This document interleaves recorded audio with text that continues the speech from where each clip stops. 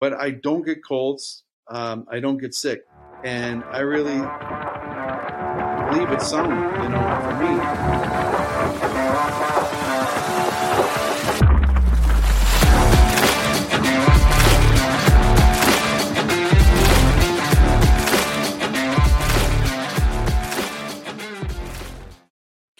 Welcome back to Against the Herd. I'm your co-host, Bruce Horner.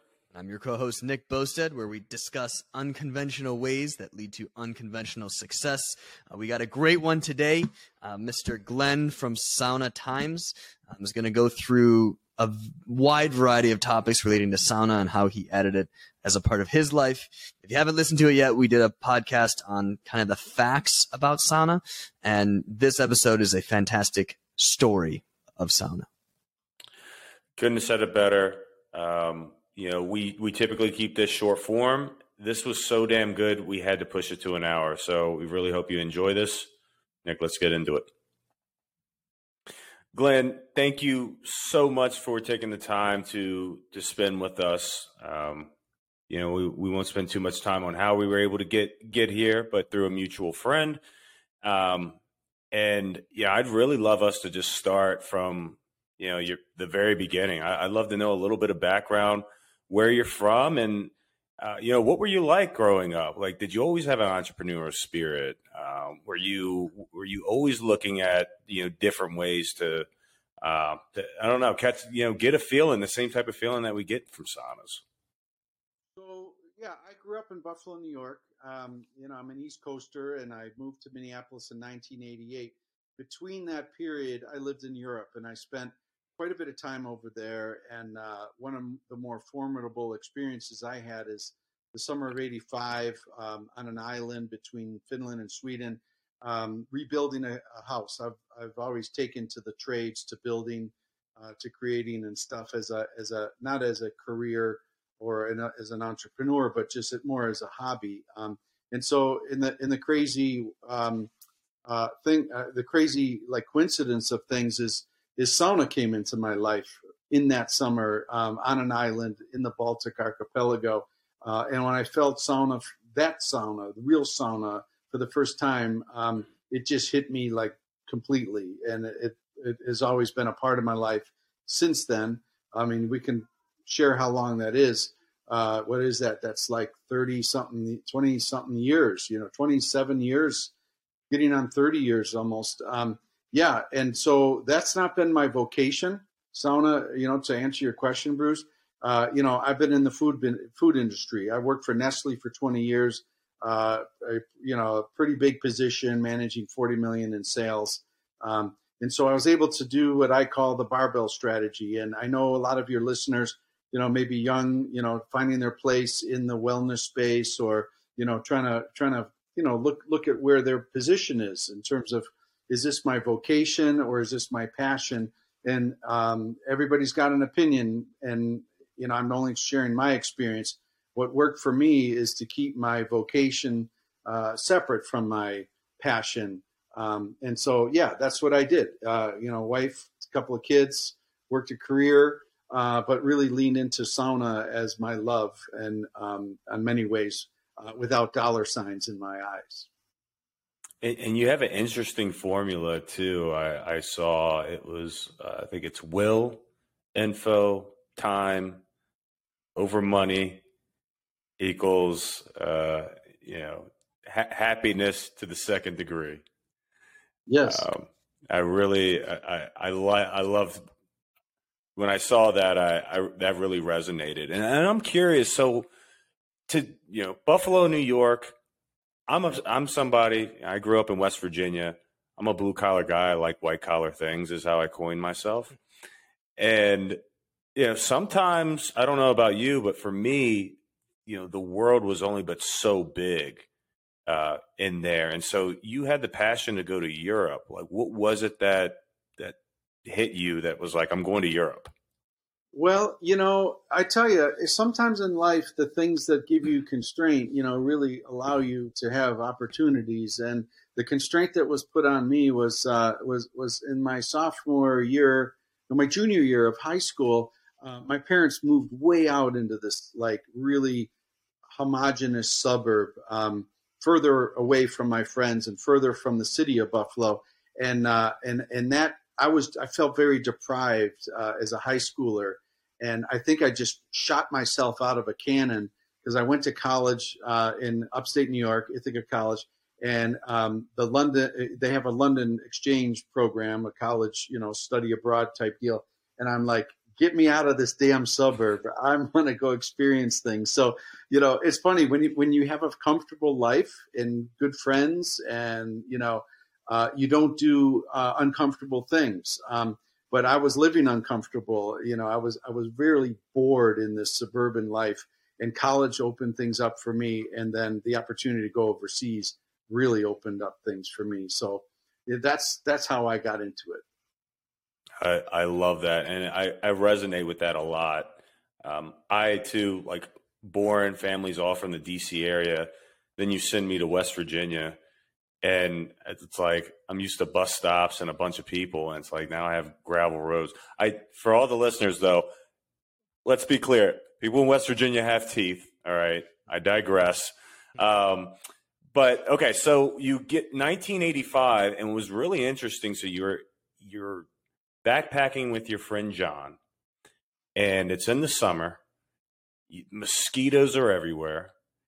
And then you get picked up. But one thing that I picked up, and we don't have to go into all the story, which I'd love to, but the one thing that I really picked up was that the sauna, just from the skin, was that one thing that you noticed very quickly was with the mosquito bites and how many that you all had being out there. Right on, Bruce. So the story is we were hitchhiking, a couple Americans hitchhiking, and we got picked up by a very sympathetic lady who she was the home ec teacher in this little town in Sweden, and her husband was a dentist, and they took pity on me and John. They could tell that we didn't belong in this road, this secondary road that we I don't know how we ended up there, but it was rainy. It was a rainy day all day long. All our clothes were wet. And it was like this angel from above. She pulled over in her Volvo, and we hopped in the car, and we drove the 20 miles into this beautiful little town. And she said, above my husband's dental studio is our apartment, extra apartment. You're welcome to stay.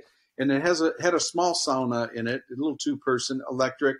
And she flipped the switch, and she says, here's a couple of robes and towels.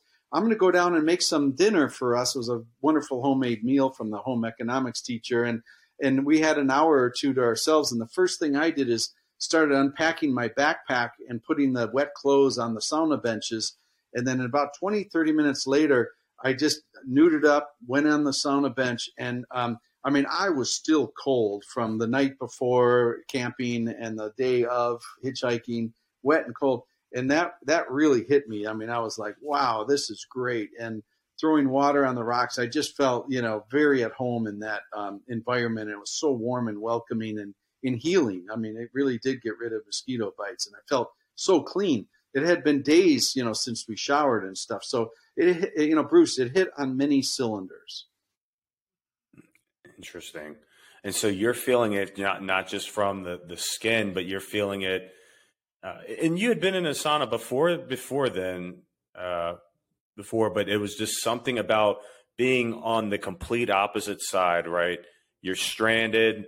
You don't know what next is like. So what the worst of it is in the summer in the Scandinavia area.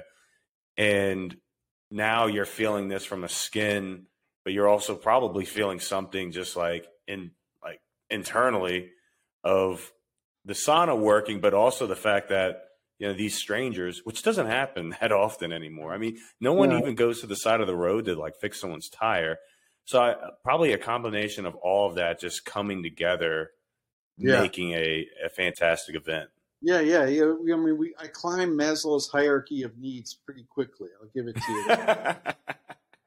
Nice. And I have a question, Glenn. Was it the feeling while you were in the sauna that was very striking to you, or was it how you felt after, or both? It was both, Nick. Yeah. It was just this sort of complete reset button. From hell, we went from cold, wet, mosquito-y, smelly, all that, just clean, dry, satiated, warmed. A complete transformation, Nick. Understood. Mm.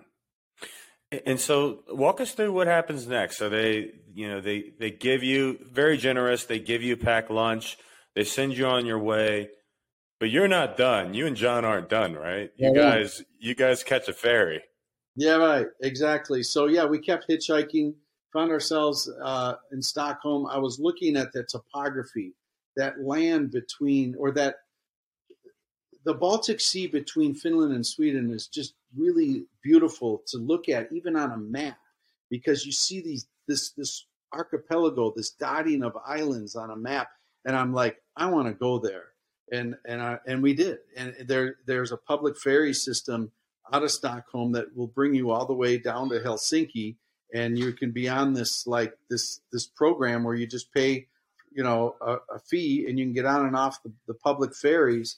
And I'm like, this sounds cool to me. And I just grooved on that with John.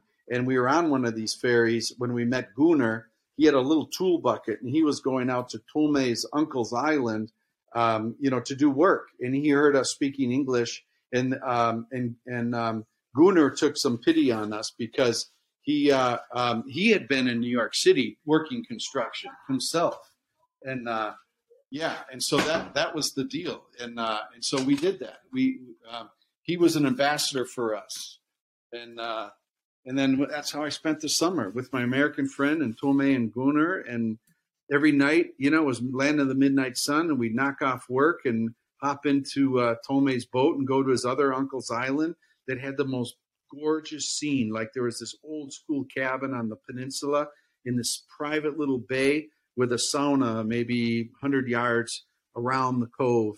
And, we would pull up perch and flounder, peel and boil potatoes, and we would sauna into two. And then they loved the vodka, and we'd have beer. And 2, 3 in the morning, we'd hop in the boat after this, like, long, relaxing evening, and we'd go back to the other island and crash.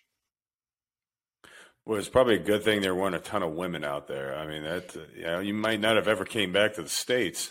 Amen.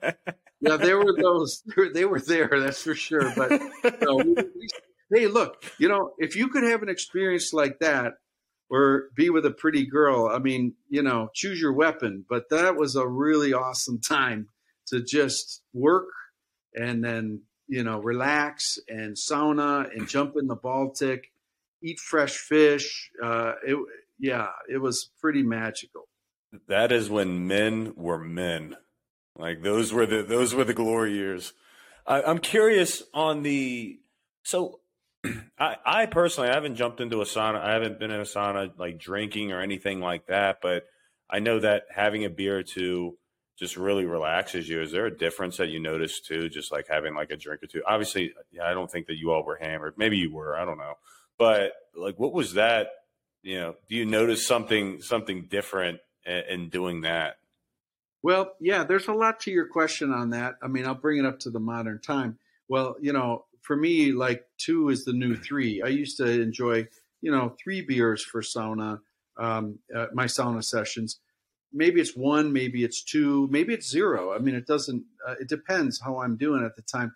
But my good friend Tom, he's with sauna and alcohol. He says it right. He says you got to earn it, and I really believe in that. I mean, sauna, it draws a lot of sweat out of your body, and you really have to watch hydration. I could tell you guys some tips about hydration because I've learned from the pros over in Finland, specifically about hydration and how important that is. But the counterpose to that is when you think about alcohol, like my buddy Tom, he'll crack a beer after round 2 because he's earned it. But my thing is I'll crack a beer typically or often after round 1 and have a sip or 2 and always leave it in the cool down room. Never alcohol in the hot room. It's kind of silly. It gets hot and you want to earn that. So you want to have that. I like to have that sip or 2 before I go into round 2. It just feels good, tastes good, and then I have a nice cold beer waiting for me after a cold plunge. hey, it works for me. It's this concept of moderation, relaxation. I like the taste of a cold beer.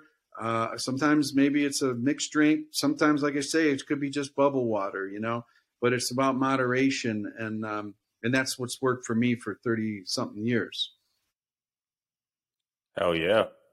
Fantastic. And before we lose the topic, I would be very curious to hear your hydration tips while we're on the topic. Sure. Okay. Well, and I also sauna with pro athletes, NHL hockey players, and they're very in tune to hydration. I predict, and you will see hydration becoming more significant, and in our lifestyle, right? And it starts at the pro level, the high. These guys are high performing athletes that sweat like crazy every night. So, there's a lot of science that's being put through the pro athlete protocols. You're cramping up and that it's too expensive to take lightly. So it's trickling down from the pro athlete side. But ironically, I got hip to the importance of hydration by sauning in Finland with pros, with serious sauna people. And there is a mineral water from Estonia called Vasa. And I noticed the difference of having mineral water or minerals. And to that point, a lot of bottled water, there's no clinical proof to this right now, but for me, and I'll just speak for me, if I drink a bottled water like Aquafina and all that, I find that dehydrating. I think it's devoid of minerals. And I think what's going to start to come out is drinking this stuff, and this is just me in my experience, but drinking that stuff is a dehydration thing for me. I will have mineral drops and then drink 32 ounces of tap water. I'm in Minneapolis, Minnesota. We actually have very good tap water. And that's my initial sauna protocol. And I'll fill that 32 ounce vessel and drink that through my sauna session, but not we have a reverse osmosis system here in our house. I don't use that. I use tap water because of the minerals. There's magnesium, sodium, potassium, and there's another one. I want to say maybe iron. But this is what the Finns do. They what they sauna like crazy. They are very conscious of minerals, and I am too. I used to get really tired after sauna in Minneapolis because I was using the reverse osmosis system. But up at our island cabin, I would never get tired with sauna because I was using a filtered lake water system. And so I really got hip to minerals, and that's a big game changer for people that sweat a lot and sauna a lot. I think you're going to see a lot more of this consciousness. Understood. Well, that is a fantastic tip. I'm taking notes because that is certainly fantastic. And then going back to the topic, could you talk a little bit about, you said like the Finns do, bringing a lot of that knowledge to the States and evangelizing saunas in the States. Could you just kind of walk us through that process, what that was like, and the changes you've seen since you started doing it? Well, that's a great question. Yeah, I mean, you picture a country with 5.5 million people and 100,000 lakes and 3 million saunas. This isn't just a multi-generational thing. I mean, this is an ancestral thing that has just taken hold in that region. The Baltic region, sauna is really big as well. But, the Finns, I guess if there's a country that would win the Olympics for sauna, it would most certainly be Finland. And so to spend time over there 30 years ago and all that, and then go back in 2019 for the first time, I mean, it was a long hiatus for me. What really struck me is that the sauna that I remembered from the Baltic is the sauna that I recreated in America. And it's just a really cool concept that there are many Finnish ancestors in the north of Minnesota, and they brought sauna with them. And they brought sauna building and sauna stove building with them. And there's this pocket up there that has really good sauna. And that's the pocket I really settled in for all that time. So it was just so beautiful for me to go back to Finland and I took 50 saunas in 12 days. I was a madman.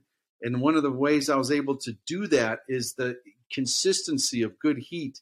I just got energized. And then the minerals, like I'm telling you about, I was just like on a marathon of joy. And that's one of the great things. When you feel good heat, it's all over. And so I have a question because you've brought up, you even said good heat, even when we were emailing back and forth. And so the question that I have is it more about the temperature? Like when you're talking about good heat, or does it matter? Can you get higher temperature because it's good heat versus if you have bad heat, and even if it's a little bit lower, it's just not feeling, it feels even hotter than what it actually is. And it's just your body, it doesn't feel natural. Temperature is only one measure of heat. And this is what a lot of people don't understand, and that's okay. It's like, oh, I like 200 for 20 minutes and all that. So I'm going to get nerdy with you a little bit, but it's all going to make sense here, okay? We want to talk about a sauna climate, right? And sauna, it's very simple. It's the optimization of heat, steam, and ventilation. And that's all you need to know about good sauna: heat, steam, and ventilation. Okay, heat is temperature is one measurement of heat, but heat is different. Like, if those that are good chefs understand where I'm going with this, because if you heat with a little thin frying pan, your eggs are going to come out a certain way. If you heat with a cast iron frying pan, your eggs come out differently, because there's this thing called conductive heat. Okay, that's a heat transfer mechanism. So the flame heats this cast iron, a pan, and then that heat transfers directly into the eggs, and it cooks the eggs differently. So we have to be cognizant of the three types of heat transfer. There's radiant heat transfer, conductive heat transfer, and convective heat transfer. Okay, so that's heat. So I'll jump right over to ventilation and talk about the third one. Now, convective heat transfer is just about like air movement, like a convection oven heats through air movement, right? So this is the secret of the Holy Trinity of good sauna: heat, steam, ventilation. Ventilation is the hidden one. You don't see it, and you barely feel it. But when you have that air movement, okay, this is to your point, Bruce, is you could be in 160 with air movement, and it feels like 200 with dead air. Okay, so temperature is a variant, right? So if you're creating good ventilation, not only you're oxygenating the sauna, which is very critical, but that air movement is a different scene. It's a different feel. You want that level of air movement because of the importance. Ventilation just is the importance of the air movement instead of dead air. And then, of course, steam. Steam is like lolu. Lolu is a very spiritual element to sauna. And if you can't throw water on the rocks, you are not experiencing sauna. So that's it. Holy Trinity. Temperature is only one barometer of the climate of sauna. And to be clear, so you're saying ventilation just being the air moving within the sauna itself, not outside of the sauna. The sauna is its contained climate, ventilation being the air moving within it. Air movement within the hot room. Okay, so where it's lost in translation is that when you think about commercial saunas at health clubs, or even sauna manufacturers in North America, or sauna builders, okay, the concept is we're going to make a room that's hot, and we're going to do everything we can to keep the heat in the room. This is the mindset and wiring, and it's just the fact, right? Like if you're going to hire a contractor to build a wine cellar that's like 40 degrees, you're going to insulate the wine cellar and not allow 40 degrees to get in the house. But that's wrong. That's wrong. With sauna, it's critical to have ventilation. So you have to change the mindset for contractors and the Americanization of sauna. You have to allow for airflow. You have to encourage, and you create this ventilation in the hot room. It's very important. Is there any way for the many people who all they have access to is that health club type sauna to bring ventilation in? Is there any way that they can do that, or does it have to start with the construction? Well, there's a rudimentary way, and it's interesting about Aufguss. Aufguss is a German technique where in the hot room, they'll spin towels around, and it's become an art, and you can create air movement within the hot room with this type of process of, and it's cool. I mean, there's a real art, and the Italians are into Aufguss. It's a Central European thing. And in my opinion, this Aufguss sort of came about to help with this problem of commercial saunas not circulating air properly. So, yeah, in a very rudimentary way, spinning a towel around. That's going to create air movement within the hot room because what you have is the stratification thing where it could be 180 on the top of the bench and 100 at the bottom of the bench. So, yeah, and Nick, that's the rudimentary way. But, there is for electric, 99.9% of health clubs and, workout centers and stuff that have sauna have electric sauna. And the problem with electric sauna versus wood-fired sauna is the electric sauna is just heating, within the room. So it does not, so if you have it's called gravity ventilation, it's just relying on the principle of heat rising to create what's called a convective loop, so you can get airflow, but it needs a little oomph. So in electric sauna, in the best electric heated sauna, commercial saunas, they will introduce mechanical ventilation. But I would have to say 90 to 95% of health clubs in North America have none of that. Again, back to the reasoning is because the mindset is we need to keep this air in the room.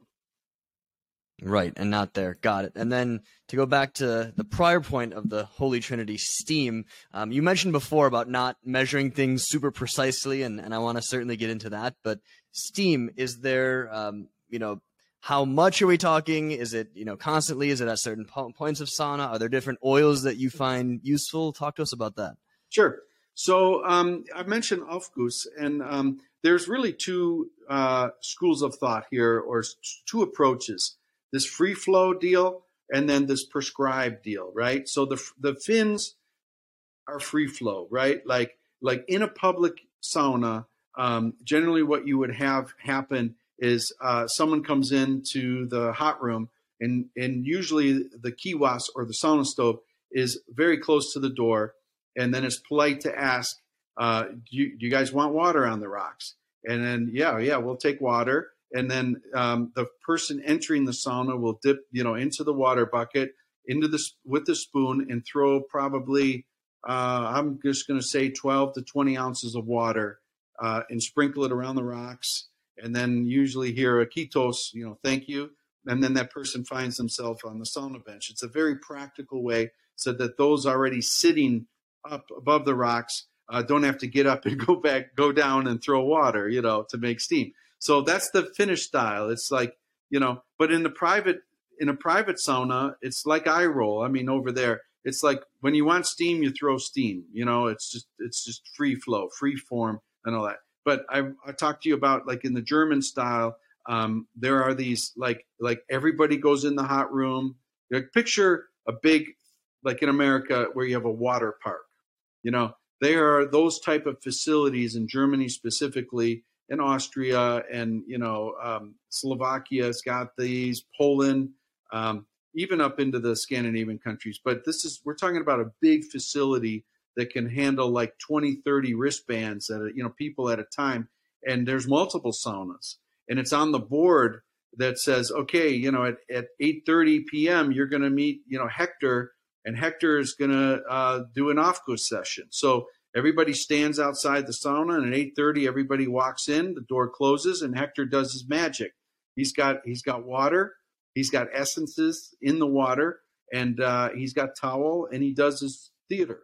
And that's that. I'm giving a very broad stroke of an Aufguss session, but everybody enters together, everybody leaves together, and there's a prescribed amount of water on the rocks and a sequence to it, as well as a different a batch of essences.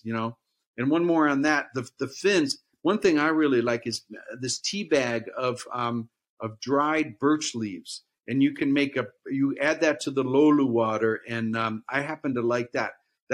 I'm not into essential oils per se, but I like this tea thing, and I've always done tea up north.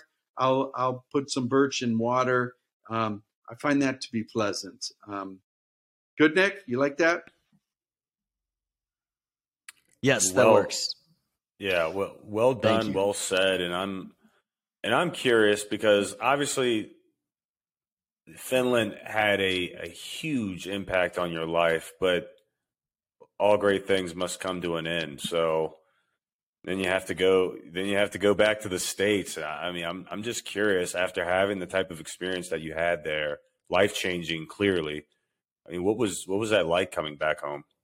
I came back not by choice. My sister was getting married, and I remember that day. I remember landing at Newark Airport, and I literally had tears in my eyes because I had such a great experience over there, and yet I knew that my life was going to change. Like the randomness, the backpacking, it had to end. I mean, I'm a college graduate bumming around picking grapes in Germany and doing construction on an island in Finland and all that shit. I mean, you got to get real at some point. But it was a lot of people can have an adjusting period when they go overseas. But my readjustment was really hard to come home. It's kind of odd, but what I did is I really leaned into my love of nature and lakes and islands and sauna, and I moved to Minnesota, the land of 10,000 lakes, and recreated that love here in our country, and so I'm grateful for that. I met my wife, beautiful wife. We have 2 kids, and I live my life here as an American, but I do love it over there. It seems like it, and you did something that most people don't, right? They get that. I mean, I came back. I did Europe for 3 weeks this past summer, and I was pretty convinced I was going to make a cafe. I was gonna name it Masibuco. Cool. But you get back into the swing of things, and again, my passion for cafes wasn't nearly like your passions for or life-changing as the sauna was. But so you get to Minnesota, and what's really interesting is you not only did you got a cabin, but you fucking bought an island, right? 25 grand. Yeah. I mean, this was 1989. Things were much cheaper back then, but this was the frontier. This lake is 3.5 hours north and a little east, 3.5 hours north of Minneapolis.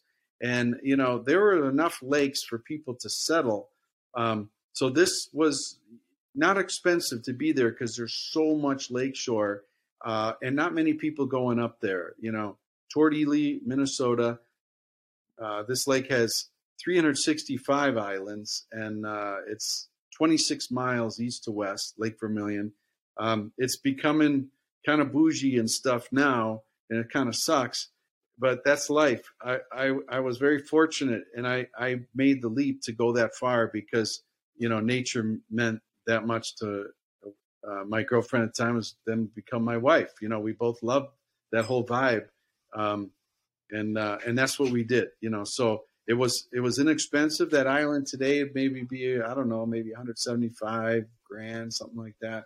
And that's what happens. A lot of people can put money into different things. I didn't live extravagantly. I drove an old, 81 Honda Civic, little shitbag car. And, I put my money into nature and into an island. Heck yeah. Is it California that's coming in? Because they're sure as hell coming into Austin. Yeah, I've heard. I know a lot of traffic in your town. Well, I can only say but so much because it's like I'm a transplant too. But I went about it the right way, which is actually really a good segue because you also mentioned that people in the Midwest, I think there's somebody specifically, Mr. Daryl Lampa, was not a tough cookie, and they were not really too kind to the East Coasters, I imagine. Well, this is a small parochial town, and you double dose it with being Finnish, right? Finns are, the way to tell an outgoing Finn from a shy Finn is an outgoing Finn will look at your shoes while he's speaking with you. Is the joke? They're very shy people by culture and stuff. Generally, I mean, it's certain, everything's changing and stuff, but that was the life up there, and with the locals and stuff, and I really loved it. There's an ethos up in northern Minnesota that really is dear to my heart, and it's this DIY ethos. And Bruce, you alluded to this formula, and it's a great time to revisit the formula. But Daryl Lampa, the creator of the Kuma stove, it's all about like will, information, and time. Like he spent time, he spent like with his father like 30 years understanding how wood burns and creating a gasification system and tinkering with the baffles of the different weight of the baffle, angle of the baffle, direction of the baffle. And you just can't whip up a sauna stove and expect it to work. I mean, time, they spend so much of that. And the will, the will to do that. I mean, it comes from somewhere. And I think that to speak for Daryl and his father, Herbert, to develop such a beautiful product. I mean, the probably the journey and the discovery and the tinkering was its own reward for these guys. That's the only thing I could think of. Something must have driven them to devote so much of that energy to that, for that will, and that's its own reward. And the other letter there is information, right? Like, and that's that's the ability to research about. In Daryl's case, I mean, he knows all the different species and what percent moisture content is optimal and all that. So yeah, I mean, I have great affinity for the DIY ethos and the tinkering and the WIT, will, information, time. And when you apply all that stuff, like you can't buy that. That's the denominator is M, money, right?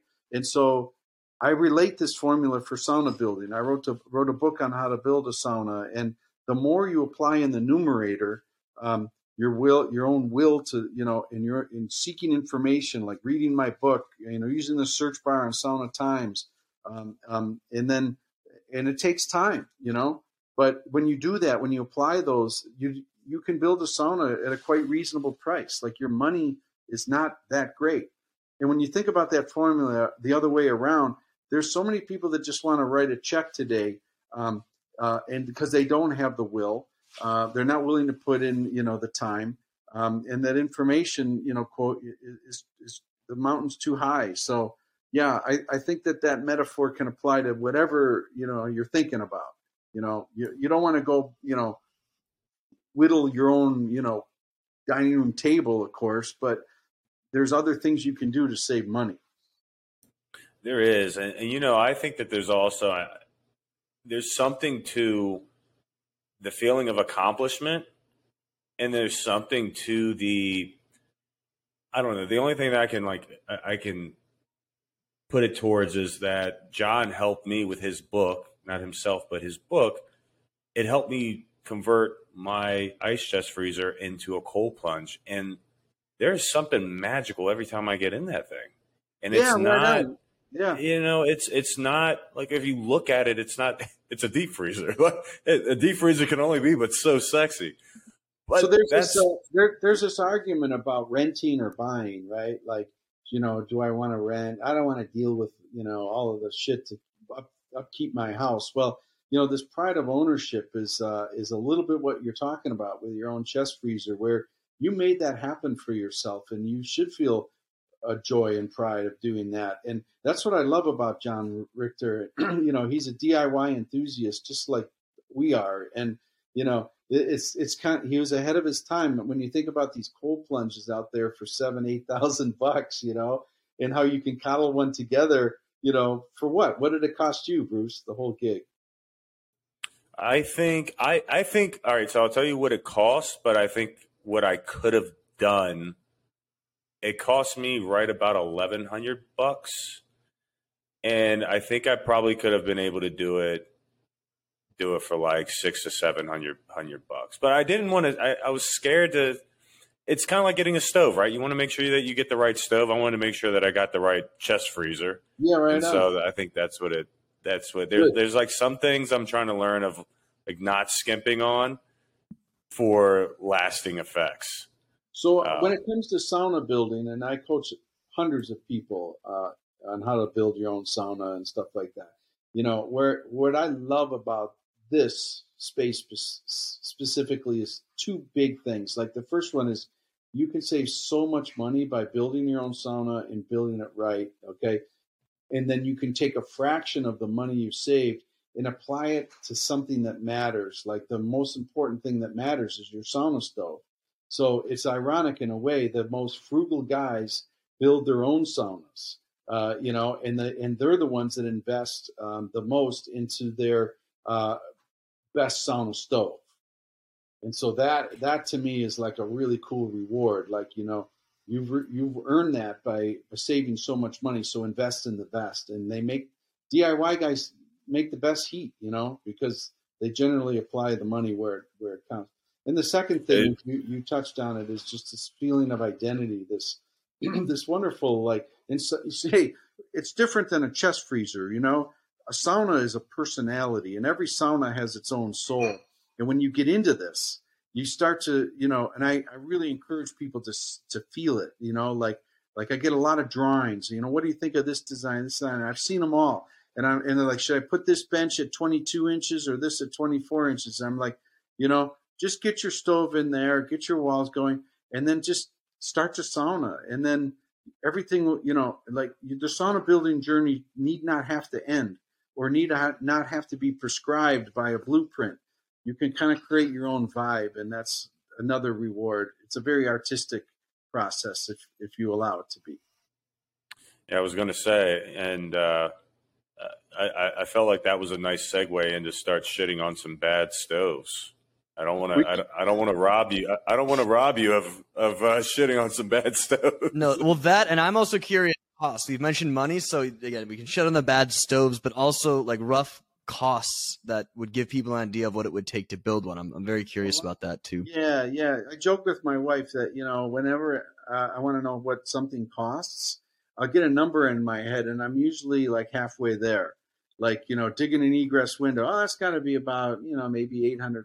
Well, invariably it's $1,600. You know, so a lot of this is COVID related. A lot of this is my age related, but pre-COVID. You're talking about maybe for like a DIY 7,600. I would say you're looking at about 10K. Like, and I know 7,600 because there's a podcast.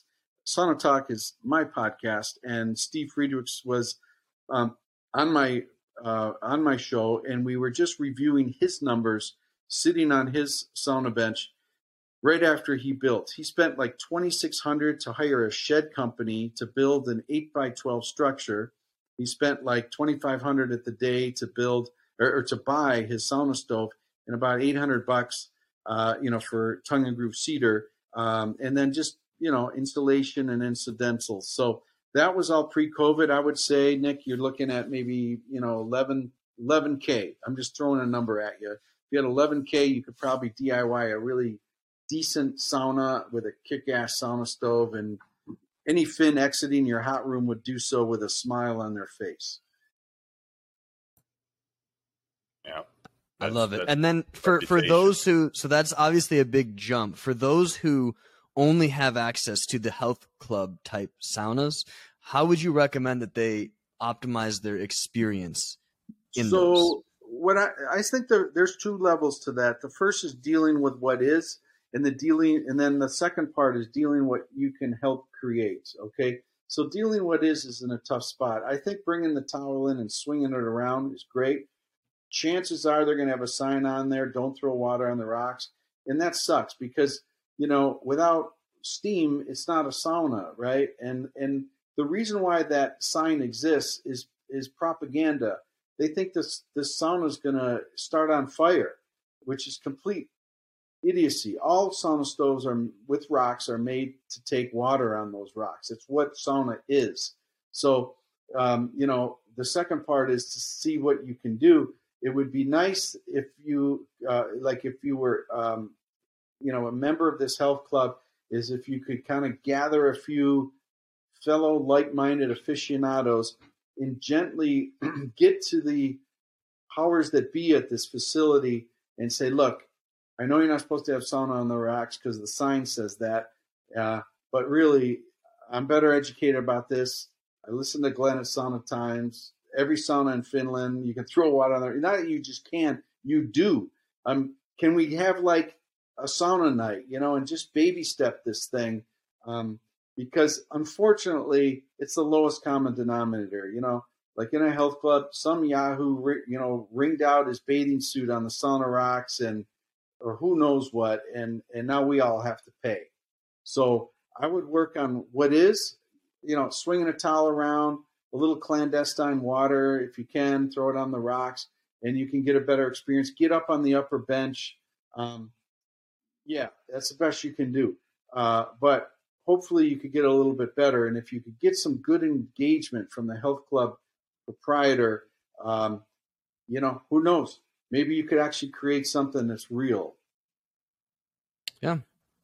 And you've talked about this earlier in this episode, was rounds. And I'm curious, how do you recommend someone to start who's not usually hitting the sauna, as regularly as they want to? Great. And then, where are you at? I'm curious. Okay. So we'll start with the first part. So those new to sauna that want to get into it, right? I would say, one of the things I love about sauna is that it's an opportunity to really get to know yourself, get to know your tolerances, what makes you comfortable. There's no harm in being a low bench Larry, steam. If you can get this going, if you can get steam going, you're going to open up better experience. So you got to get that going. You got to get heat, steam, ventilation working for you. You can start on the upper bench, throw water, get a good round of steam, feel it, listen to your core, not your skin. You can take more than you think, but you don't want to freak yourself out, right? Like if you're feeling a little lightheaded, a little dizzy, go to the low bench. A good sauna round is one in which your entire core, your entire body is heated thoroughly and evenly. It's tricky to do in a shitty sauna, but if you have a good sauna, your road to enjoyment and understanding of the principles are going to be much more aligned and better. So when you feel too hot, you just leave. And this is really where things are more significant. Is the cool down is as important as the heat up. You want to get your entire body cool before you go back in the hot room. And one of the ways we do that is certainly the cold plunge, right? So the holy trinity of a good cool down is cold water, nature, and time. Nature is hard to achieve in a health club, but usually if there's a pool and stuff, there's a door that, emergency door, and it'll get you outside.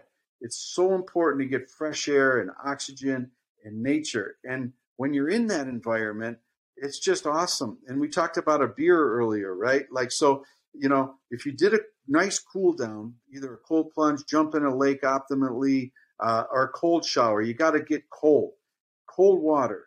Then you get out in nature and crack a beer if you can and just chill out, or cold water to drink, or a bubble water or a kombucha, and just be in that moment and enjoy it, because that's where your body starts to equalize. All of this vasoconstriction, vasodilation of your blood cells, your circulation, your heart rate does great things. You could get 120, 130, even 140 beats per minute in the hot room. And then when you're sitting in a cold plunge, that can go down into the 80s, like 60 beats per minute even. I mean, it's insane.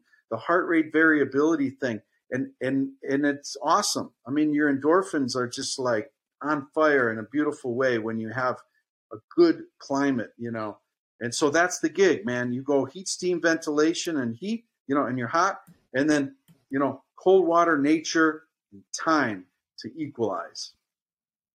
Wow, that was perfect. I was wanting to ask you about, contrast therapy as it's known, and that is fantastic. Because in my opinion, we've seen a huge, surge of both cold plunge and sauna, but I haven't seen as much, at least from the research side or anecdotally, of contrast therapy. And so that sounds like, so for you, you've helped many, many people build sauna. How many of them also have cold plunges at the same time? Is that getting to be more common now, or where does that stand? So, what's funny about that, in Finland, cold water is always a part of sauna. It's just like, it's what it is. And in America, it's funny. A lot of people are coming to sauna through the cold, the cold exposure thing and all the Instagram and cold plunge tanks and all of that noise. Okay, that's great. But Wim Hof's been on my podcast, and we joke. It's like with sauna and cold plunge, 1 + 1 = 3. It's just the way it is. It's like peanut butter and jelly. They go so well in as a process, this contrast therapy. And so, it's driving more awareness of sauna, this cold plunge thing. But in Europe, the cold is always a part of sauna. Fantastic. And I was also hoping you could touch on, we nerded out on our sauna specific podcast about some of the biological mechanisms, why it's great, heat shock proteins and all of that stuff. But I was just curious from you, from an anecdotal perspective, either yourself or people you've built saunas with or heard of, some of the health benefits that you've seen or experienced. I love the question, because anecdotal is irrefutable, right? Like, you can't argue with somebody's experience, but we want clinical proof for everything. And I'll touch upon that secondarily, but we'll talk anecdotally first. For me, on a personal level, I've been sauning, 30 years, and I don't get sick. I got COVID. It sucked, but it was, 3-5 days. I got the mental thing. I'm still recovering. I don't know, maybe it's my age, maybe it's COVID, but that brain fog shit was real. And that sucked. But I don't get colds. I don't get sick. And I really believe it's sauna, for me. I'm not afraid of the cold. And so I think my tolerance is really strong. And that hard nature gives me this fortitude that allows me to be very strong and healthy within my own self. I know my body very well. I know where my limits are. And that's strength, a strength through contrast therapy. I sleep great. That's one of the things anecdotally that everybody will notice, most everybody. And it has to do with this idea of, I mentioned about heart rate variability. It's a form of mild exercise on a physical sense, but there's a real emotional, psychological benefit to sauna about just being able to chill out with friends, have a laugh, have a beer if you want a beer. Just the mental benefit of that escape, that leave your cell phone behind, and just you go on a journey. It's a little ayahuasca style. You're going somewhere else within your own mind, through the process. And you lose sense of time. My sauna sessions are 2 hours at least, and multiple rounds. And that's the vibe, that's what sauna has done for me anecdotally and countless of my friends. It's a candle that lights another candle. And when you feel good heat, it's all over. If you're dealing with shitty heat and all that, you may not get it. Or it may be a little gateway drug for you to seek the better. But when you get it, man, you don't lose it, and it becomes quite contagious and wonderful. I absolutely love it. That is fantastic explanation. Last practical question. I think we've asked every possible question about the technicalities of how you sauna. Time of day. Morning, Yeah, you mentioned evening when you were in Finland. Where are you at time of day? I That's have two best to sauna? windows. The optimal window for me is around 4 o'clock, 4 or 5 o'clock. Um, it fits. It's like exercise. Like I love exercise and then sauna. And you talk about health benefits. That's the other thing. It's like I love exercise and sauna. I exercise more because I sauna. It just fits. When the season's there, a bike ride or a hike on the island as the sauna heats up the temperature, and then I like to hit it before dinner. I'd like to, if I can get in earlier, especially at the cabin. I mean, if I can string out 2-3 hours of that window before dinner time, that's a sweet spot. A little less frequently, but I like to sauna.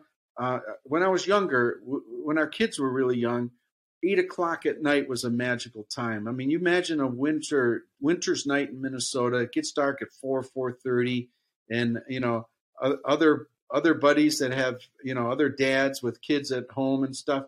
You get your kids settled in, kiss your wife goodbye, grab a couple of beers, big thing of water, head over to my backyard sauna around 8, and I pull the cars out. My backyard wood burning sauna I built as part of our garage.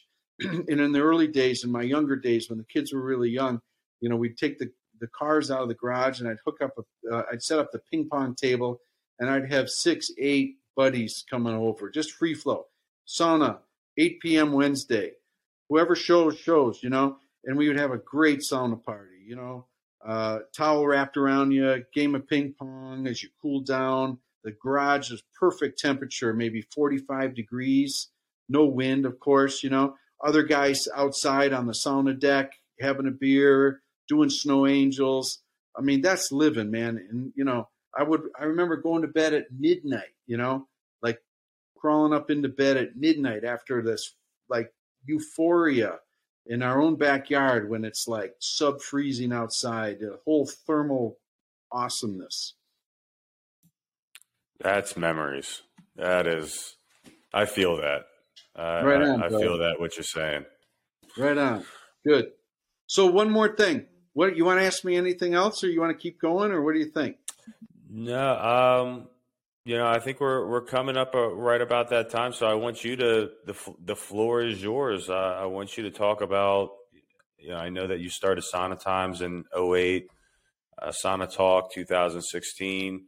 Tell us about your business. Tell the world about your business, and tell us everything it is that we haven't gotten to. Sure. Well, Sauna Times, again, it's my passion, not my vocation. It's about the love of good sauna and sharing that with others and helping others find it for themselves. That's what fuels me, and it's really rewarding. It's like a candle that lights another candle. Good sauna is like a candle that lights another candle. And when you feel good heat, it's all over. And in America, there's this bastardization of anything and everything. Yoga's a good one. Like there's power yoga and core yoga and drive-through yoga, and it's just like, give me a break. And sauna's following the same trajectory. There's shitty sauna, there's infrared that is not sauna, that's called sauna, and you can detox and you can lose your this and all that. It's just a bummer, and it fuels me even more to talk with guys like you that really have a thirst for the real authentic. And I'm telling you, it's a game changer. When you feel good heat, it's all over, and that's what's exciting to me. These are stepping stones to good sauna, and the more shitty sauna that's out there, the more opportunity there is for good sauna. Because when you take like a crowbar and you take apart your shitty ass sauna and you get a real sauna and you experience a real sauna, you're going to be so happy, because it's just like a game changer, right? It's just so obvious. It's just so obvious that when you create good heat, it's a game changer. So I'm all in on that deal, man. That's my gig. There's so many sauna businesses popping up. It's the craft brewing revolution, right? Like, this country used to have shitty beer, and you could maybe get Heineken, and that was from the Netherlands, and Beck's from Germany and stuff. That was it. And then these guys started making beer, and then they started giving beer to their friends, and this craft brewing thing started just like sauna is today. These impassionate saunapreneurs are starting sauna businesses and bringing good heat to their community because there's shitty heat at health clubs. And that's what I love. I love the saunapreneur movement that's creating good heat and sharing it with others. And that's what's happening right under our nose right now. I feel like now after this conversation, I can never go back to Natty Light. That's it, man. If you like that, there's a lot of people that like shitty beer, right? And that's okay. But man, it's so fun to find people that love good sauna. They're good people. I've met only one or two dickheads in this whole space, but thousands of really cool people that really have the great values, really good values of their health and their consciousness and caring for others. And I've met so many great people through sauna. It just keeps fueling me, man. I'm just really grateful that sauna found me and I'm able to help others with it. I mean, we're certainly grateful that, we've had this opportunity. And so you mentioned your book, and again, I can say this because I know with John Richter, who you've had on your podcast, and his book helped me immensely in building that.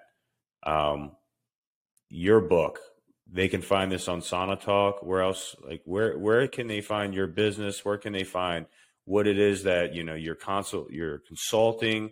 Where can they find all this? Yeah, just go to saunatimes.com and start clicking around. My book is on there. I do consultations. I have partners that build kick-ass saunas. Yeah, man, it's all there. Saunatimes.com. And with your consultations, can you just do a quick, what all does that come with so the viewers know? So there's a lot of people that are kind of lost in the weeds. Like, do I want to check? Just want to write a check and get a sauna? Do I want to do this sauna build thing? They'll go through my book. They'll understand the process, and they want to do it right. And it's a couple $100, and I guide them through. I ask some very poignant questions. I've done this enough that I can distill it pretty quickly and give some direction, guidance, and that's a great thing. And I don't do it to make a shit ton of money. I do it because many people contact me, and I just need to funnel it for my own sanity because I can easily lose track. Like, where are you again, and what is your project? And it can get a little overwhelming, but I do my best to try to help. So that's what that consultation's about. Glenn, I think obviously I think I speak for Nick, but this, blew my expectations completely out of the water. I knew this was going to be an awesome podcast. This was a fucking fantastic podcast. I was going to say, I knew my father's name is Glenn with 2 N's, as is my middle name, so I had no doubt. But yeah, we really appreciate it. We don't trust a Glenn with 1 N and a mustache. No sir. Well, listen, you guys, if you want to, come to Minnesota. Come to Minnesota, in spring and fall. Those are great sauna times when the water's fucking cold. And you'll get it, man. And a lot of people are getting it. I've enjoyed my time with you guys. You fired me up. As I'm easily fired up with Sauna Talk. And so I've enjoyed my visit with you boys. And again, come to Minnesota and we'll jump in the lake and get on the bench. All right, I'm looking forward to that. That's a wrap for us. And thank you, Glenn, for going against the herd. All right.